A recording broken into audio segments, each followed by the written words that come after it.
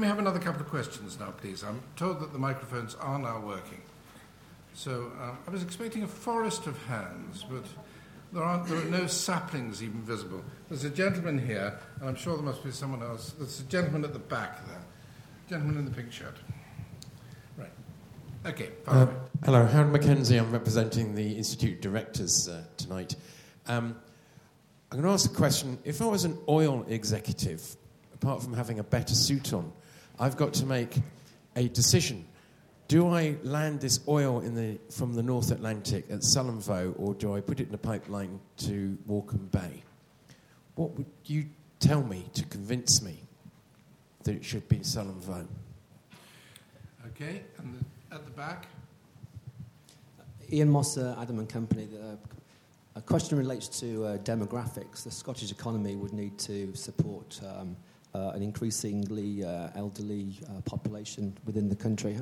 How would you see the maintenance of free care for the elderly, free prescriptions, free bus care, passes, all those kind of features which are currently a prominent feature of the policy you've got now, with an increasing reliance of elderly people on the state to sustain it going forward? Okay. On Howard's point about oil companies, I think the key point in relation to the encouragement of the oil and gas sector is twofold. The first is that the oil and gas sector requires great confidence in the stability of the taxation regime in which they would be operating. And I don't think it's in any way to overstate the case that I think that confidence was utterly shattered by the surprise decision the UK government took in last March's budget. So the point I would be making to the oil and gas companies is that an independent Scotland, recognising the importance of ensuring long-term sustainability of the oil and gas sector, would be to provide that assurance and that certainty and that confidence on taxation. And the second point, and this is why it's another part of the compelling point, because this is the bit that's not just about money, is that the Scottish oil and gas sector, anchored in the northeast of Scotland, is a global centre of expertise. It is a tremendous domestic resource for supporting the production sector within the Scottish economy and the North Sea sector, but equally it is a very significant export industry with export potential and export propositions, which are clearly a major economic opportunity for Scotland. So the approach that we would be able to take would be to argue for a stable fiscal regime for the sector, but then equally to present access to a very unique opportunity of close proximity and involvement in the development of the sector with the expertise that exists within the Aberdeen and North East economy, and because of all of the global characteristics that industry commands. Now, on Ian's point on the ageing of the population, there are a range of services that we provide that are on a universal basis and free to all citizens. And the key point in all of that is that approach must be undertaken in a sustainable way. And many of the initiatives and approaches that the government is now taking to support these services is to put them into a structure which recognises the importance of investing in preventative spending to maximise the health and the well-being and the essentially the ability for independent living of many of our citizens. And the front row of our audience tonight is the former convener of the Finance Committee of the Scottish Parliament, Andrew Welsh, in the last Parliament. And Andrew presided over an inquiry in the last Parliament on which pushed the government to invest more in preventative expenditure to essentially deal with the demographic time bomb that is coming towards us. And that was a very powerful report, and it's had a powerful effect on government, because as we went through the spending review process in 2011, ministers have signed up to a very significant shift in resources into preventative expenditure to address the issues raised by the Finance Committee report, but also to prepare our public finances to be able to sustain these ventures in the years to come. And so that shift of emphasis onto preventative spending is an important part of how we address this particular point. The other factor, and this is very material to the debate, is about the benefits of economic growth. One of the points I was making, and this is one of the rather crude disincentives of the devolved structures in Scotland, I could be supremely successful in taking forward economic interventions in Scotland that would support employment creation, that would have a decisive effect on the performance of the Scottish economy, and I would see absolutely no benefit of it within the public finances, because I would get my usual fixed sum of money calculated courtesy of the Barnett formula from the United Kingdom government, and any economic success that we had in Scotland would not percolate through into the public finances of Scotland. And the key advantage of independence is that we see both sides of the balance sheet. That if we are economically successful, if we can turn around what has been a long-term concern of the Scottish economy, that we do not have high enough levels of economic growth, that we need to increase these levels of economic growth to support our public services, we actually, even if we were successful in that objective, we wouldn't see the fruits of that within the devolved structure of public finances. So I don't want that to sound as if I've got no incentive to make the economy more successful. Believe you me, I'm I'm sweating on a daily basis to try to do that. But I do make the point that there would be an upside of being successful in that respect, in contributing towards the sustainability of the public finances, to complete or to complement the approach that we've taken courtesy of our response to the report that Mr Welsh and his committee put forward in the last Parliament. Can I just follow up on that point a little? I was at an evidence session with the Finance Committee with Andrew's successor just last week, I think it was, when we were talking about universality and the way forward. And an interesting suggestion from the Special Advisor to the Finance Committee was, given the uncertainties over the public finances, that one possibility would be to make universal services initially time limited, so a decision had to be taken after 3, 4, 5 years as to whether that could continue as universal provision or whether it was time to consider selectivity. Because at the moment, because they are forever until you say they're not, it's very difficult to bring a discussion. But if you require a reconsideration of each of the universally free services at a specified time interval, that gives you the opportunity and your successors the opportunity to at least consider openly within the revised environment that you'll be in 3-4 years' time. Do you see any advantage? Well, I'm not sure. I'm not sure it represents a process that would be any different to the approach that we have to go through to ensure that our budget is sustainable. If we, when I work with my colleagues to compile a budget, as I've done on a number of occasions now, we have to make a judgment about the sustainability of the public finances and what can be afforded within the fiscal envelope that we have available. So we are essentially making a judgment about what the public finances can support on an annual basis. We do it prospectively on a 3-yearly basis, and then with more precision on an annual basis. So what, the assurance I can give to Parliament is that the approach that I've taken in the spending review on 2 occasions is that our approach to these services is entirely sustainable, and we provide that judgment based on the other choices that we've made in terms of public expenditure, because of course there is a finite sum of money that we have available, and we have to make a judgment as to how best to deploy that. Okay, let's go to more questions. Who's next? We've got 4 hands now, so if we take those 2 gentlemen there first. Alan McFarlane, if you can take it first, and then pass it two along, I think it is. So if we take one question, yes. My name is Alan McFarlane. It's really on the monetary issue, and maybe a minor question. You've only talked about the sterling union, and I just wonder if that implies any change in the euro position, because at one stage that was the destination. I don't find what you said about the sterling union convincing, because the big elephant in the room, of course, is the banks. And the question of how they would be regulated, you've made, and I think based on your own record, an entirely legitimate suggestion that Scotland would be sober in the way that you were describing. But for some of us, you talked about the taxation change for oil and gas.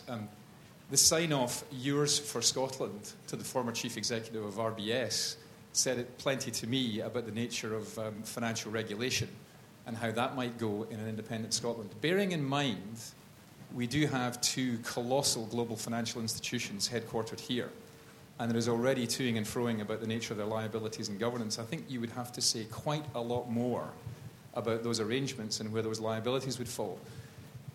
You're quite right about the currency union of the Benelux, and you could even mention Hong Kong and the USA. But I can't think of any other where quite the set of circumstances in which we find ourselves, and there was a great deal of hope as to how that might work out.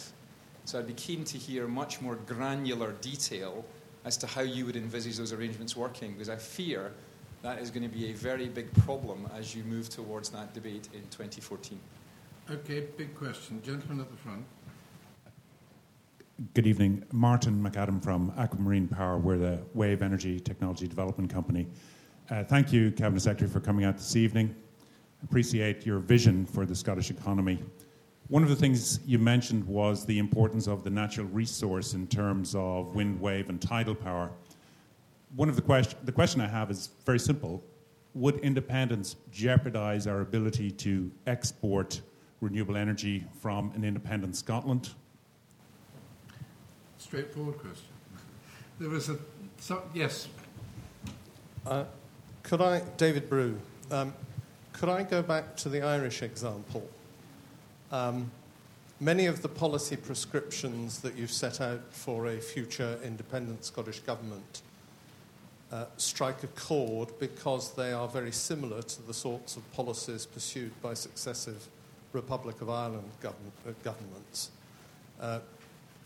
What is it about a currency union with the rest of the present United Kingdom that would prevent Scotland in 2022 being in a similar position to Ireland in 2012? Okay, well, there are two related questions, a different one. I know there's a gentleman at the front. We'll come to you in the next round. Okay. On Alan McFarlane's point, I think we've been making it pretty clear for some considerable time that the government's firm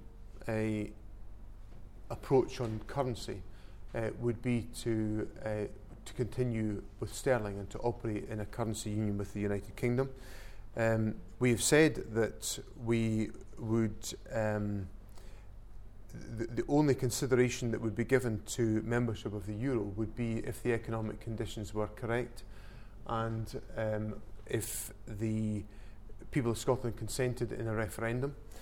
I was asked yesterday, did I see the economic conditions being sometime soon? And I said that I couldn't foresee that the economic conditions would be right in the short or the medium term to take such a decision on the single currency. That was translated into the front page of the Scotsman with a message which said no euro for at least 10 years, which might be certainly a newspaper headline without a doubt, but it's not one that I would disagree with. I think that's I couldn't see the issue being considered within that time scale. So on your point, Alan, if that represents a hardening of the government's position, then the government's position's harder on that subject. On the question of financial regulation and the whole issue of the correspondence between the First Minister and Fred Goodwin, in 2007 was all played out on the floor of Parliament at lunchtime today in the usual cheerful fashion that these things are often discussed. And the First Minister rather made a fair point, which was he wasn't presiding over financial regulation of the banks in 2007. So what kind of regime? So if you're worried about what an independent Scotland might do, I think it's equally justifiable to be most definitely worried about what the United Kingdom was doing with control, with all the levers, and with a commitment from the then Prime Minister who actually wanted to reduce below light touch regulation the regulation of the banks at that particular time. So I think in short, I think the best way to sum this up is that nobody could look at the events of the last 4 years without saying that a very different attitude towards fiscal sustainability and the judgments that have to be applied, not just by governments, but by financial institutions, by the way in which the whole approach that's been taken to the capitalisation of banks that's underway just now, which isn't just it's not just a United Kingdom approach, it's a European approach, it's a global approach. All of these factors have changed immeasurably since 2008. So I think the argument that somehow the Scottish National Party government in 2007 was in any way out of kilter with the general approach and attitude that were being taken towards financial services regulation at that time, or the judgments about capital solvency of institutions at that time, is, I think, just way of the mark. Now, on the question of the banks, there's a number of points here. I share the aspiration of the United Kingdom government that the sooner the two banks are back in the private sector, the better. And they're in the wrong place. They're in the public sector, bringing with them all sorts of difficulties and challenges and issues. So the journey is to get them back into the private sector and able to operate in the fashion that we would expect the banks to undertake. But in terms of shares of liability, so that's the aspiration and the approach to take. In terms of shares of liabilities, Scotland has assumed its share of liabilities of these banks by our participation within the United Kingdom and by the financial security that has been taken forward. Now, how we would apportion such financial liabilities if they still existed in the public purse at the time of independence could either be worked out by a GDP share or a population share in terms of those liabilities. But clearly there's a shared interest on the part of both the Scottish Government and the United Kingdom Government about ensuring that the banks were operating within the private sector, but operating within a climate and an approach that was appropriate to the economic circumstances. Now, David Brew's question sort of essentially goes from that into, well, how can you avoid the public finances being jeopardised in the way that the public finances of the Republic of Ireland were jeopardised? Well, I think the idea that the Republic of Ireland is the only country with a lack of fiscal management is somewhat undermined by the record of the United Kingdom government. There was public expenditure going on in this country for years that was not sustainable given the condition of revenues and income to the Exchequer. And it was presided over and voted through by the House of Commons with much less rigour, I have to say, than the Scottish budget is put through the Scottish Parliament. And I have the scars to bear that, in a fashion with much less scrutiny and much less consideration of the issues involved. So, and again, I come back to my answer to Al McFarlane. The experience of 2008 onwards is an experience that says to anybody who's operating within the public finances that the necessity for an effective framework of fiscal discipline is now absolutely imperative because of the weaknesses and the failures of most of the events of the first decade of this century. And, again, I come back to one of the points I made in my remarks. It's often been suggested to me that somehow the requirement for one to operate with a tight fiscal framework is something that is undesirable. I'm in the vanguard of view that that is an entirely desirable thing, because the events of the first decade of this century make the case for me better than I can. On the point that Martin McAdam raised about renewables, the renewable opportunity is colossal in Scotland, and I think there are two opportunities to realise its full potential in the scenario of an independent Scotland. One is that the rest of the United Kingdom will never be able to fulfil its targets, its carbon reduction targets and its commitments to renewable energy without accessing the resources that we have at our disposal and that we're fortunate to have at our disposal. And secondly, the Isles project that I referred to, which is a joint venture between the governments of Scotland, the North of Ireland and the Republic of Ireland, is designed to demonstrate how countries can work together on a shared electricity market approach, which is about literally about interconnection. It's interconnection between states, between jurisdictions, and between technologies.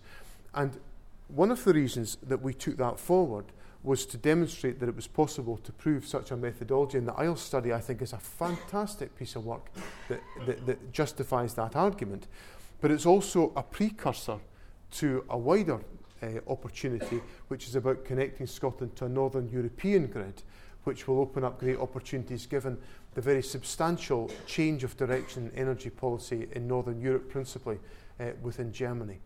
And I think the interest and the appetite to take forward an approach which is designed to encourage that interconnectedness is very prevalent within a variety of governments and within the industry into the bargain.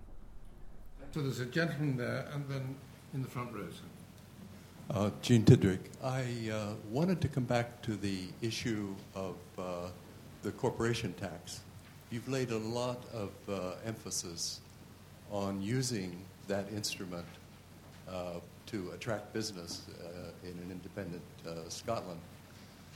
Given the strenuous objections of the French and other governments to the use of that in Ireland, do you foresee any possibility that this might become an obstacle to Scotland being allowed an automatic opt-in into the European Union?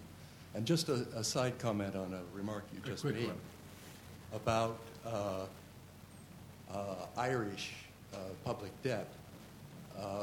You quoted Paul Krugman. He goes on and on, quite rightly, I think, about the fact that Ireland did not have a public debt problem.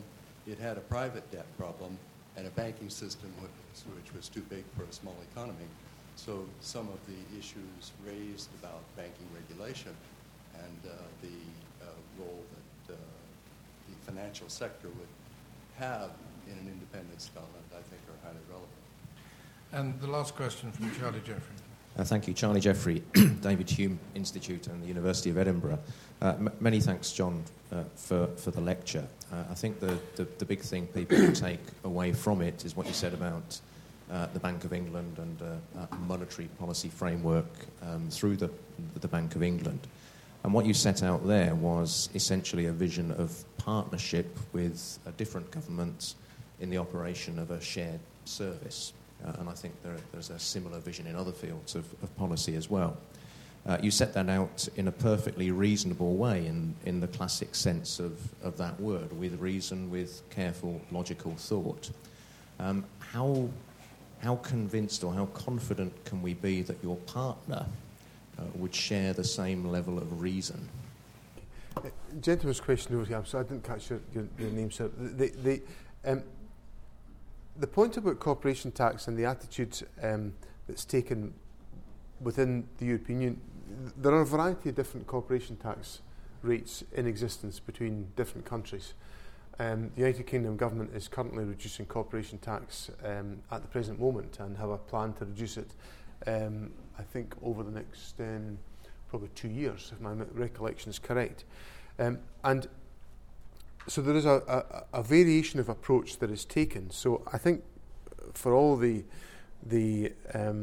of the remarks that are made about this question, reductions in corporation tax and variations in taxation have happened day and daily between different countries of the European Union. So I don't actually foresee that as being a significant factor, because I think what is important about, I'm very sceptical about the approach to fiscal union that is often talked about in the European Union, because I think if anything is going to create even more difficulty and even more problematic circumstances in Europe, it will be fiscal union on top of monetary union.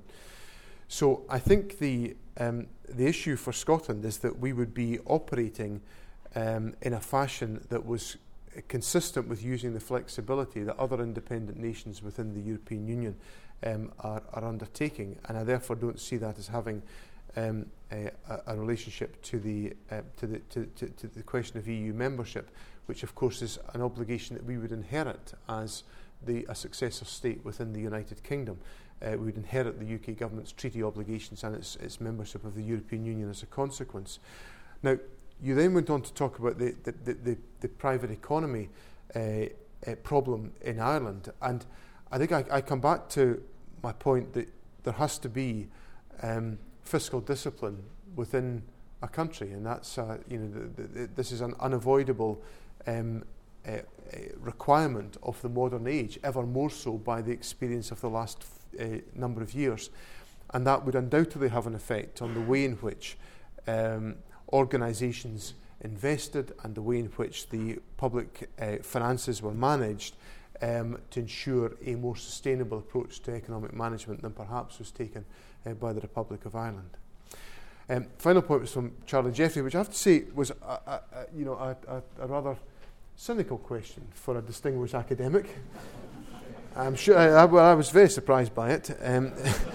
It's most out of character with the usual open-mindedness that Professor Jeffrey represents. My argument about the currency union, and I advance this point, is that it would, and this is where I think we have to focus on what is the reality of this situation. The relationship is not, in this respect, really between the Scottish Government and the UK or the rest of the UK Government. It is between the Scottish Government and the Bank of England and the rest of the UK Government and the Bank of England. And these are two separate relationships, and the relationship is actually with the bank and how we approach the bank and how we work with the bank to essentially observe the fiscal discipline that I've laboured tonight. So I think the requirement from the bank's perspective and the interest that the bank would have from its perspective is about what would be contributing to the sterling zone. And what we'd be contributing to the sterling zone would be a very positive contribution to the balance of payments within the sterling zone. And as a consequence, I think that would make for a proposition in terms of the Bank of England, which was a desirable proposition and one that would help to encourage the maintenance of monetary stability, which would affect both Scotland and the rest of the United Kingdom. So I think contrary to having to secure agreement of Her Majesty's Treasury, which is something I devote a vast amount of my time trying to secure at the present time to many good projects that I wish to take forward, it would be a relationship between the Scottish Government and the Bank of England. And I see no reason why that would not be a healthy and open process. Thank you very much, Cabinet Secretary. I worked for 11 months at Her Majesty's Treasury, and I learnt from that time that there are two great untrue statements. At that time, one was the cheque is in the post, and the other is I'm from the Treasury, I'm here to help. Can I just thank you very much indeed for that tremendous presentation to us and your willingness to answer fully and frankly the questions that were put to you. I actually think that what we've had today is the beginning of the debate on policy rather than just process so far as the impending referendum is concerned. And I think it's hugely important that that policy discussion has started, and we look forward to many more salvos in this. I've mentioned that Paul Johnson's coming to speak to us. That would be excellent to have someone from the IFS at this time. And I'm delighted he's also giving evidence to the Scottish Parliament Finance Committee. We've then got John Kay coming to speak about equity and he's doing a review for the UK government about the state of the UK equity market. But I think that must be as pertinent for your desire to drive private sector investment as it is for any UK views. We've got the Prime Minister of Lower Saxony, who revels in the name of David McAllister, coming, and is actually one of the great experts on renewables from his perspective, and the issues of how they're seeing the renewable debate I shall look forward to. We have signed up for next autumn the Governor of the Central Bank of Ireland to speak to us. So all of those will be informing that debate. And I don't like to admit this now, but we've actually linked up with Professor Jeffrey of Edinburgh University to get funding from the Economic and Social Research Council for 4 conversations on issues related to constitutional change over the next 12 months. So we at the David Hume Institute will be doing everything we can to illuminate in an objective, non-partisan, but entirely sceptical manner the discussion as Hume would wish. And I think that what we've had today is something that is a phenomenally good start to that process. I've got a tremendous amount to mull over as a result of what you've said, and I'm sure everyone here has likewise. What I'd like to do now is 2 things. First of all, to invite everybody present to join us for a glass of wine before exiting into the chill of the Edinburgh night. But secondly, to ask you all to join me once more in thanking the Cabinet Secretary for a fascinating evening. Thank you all.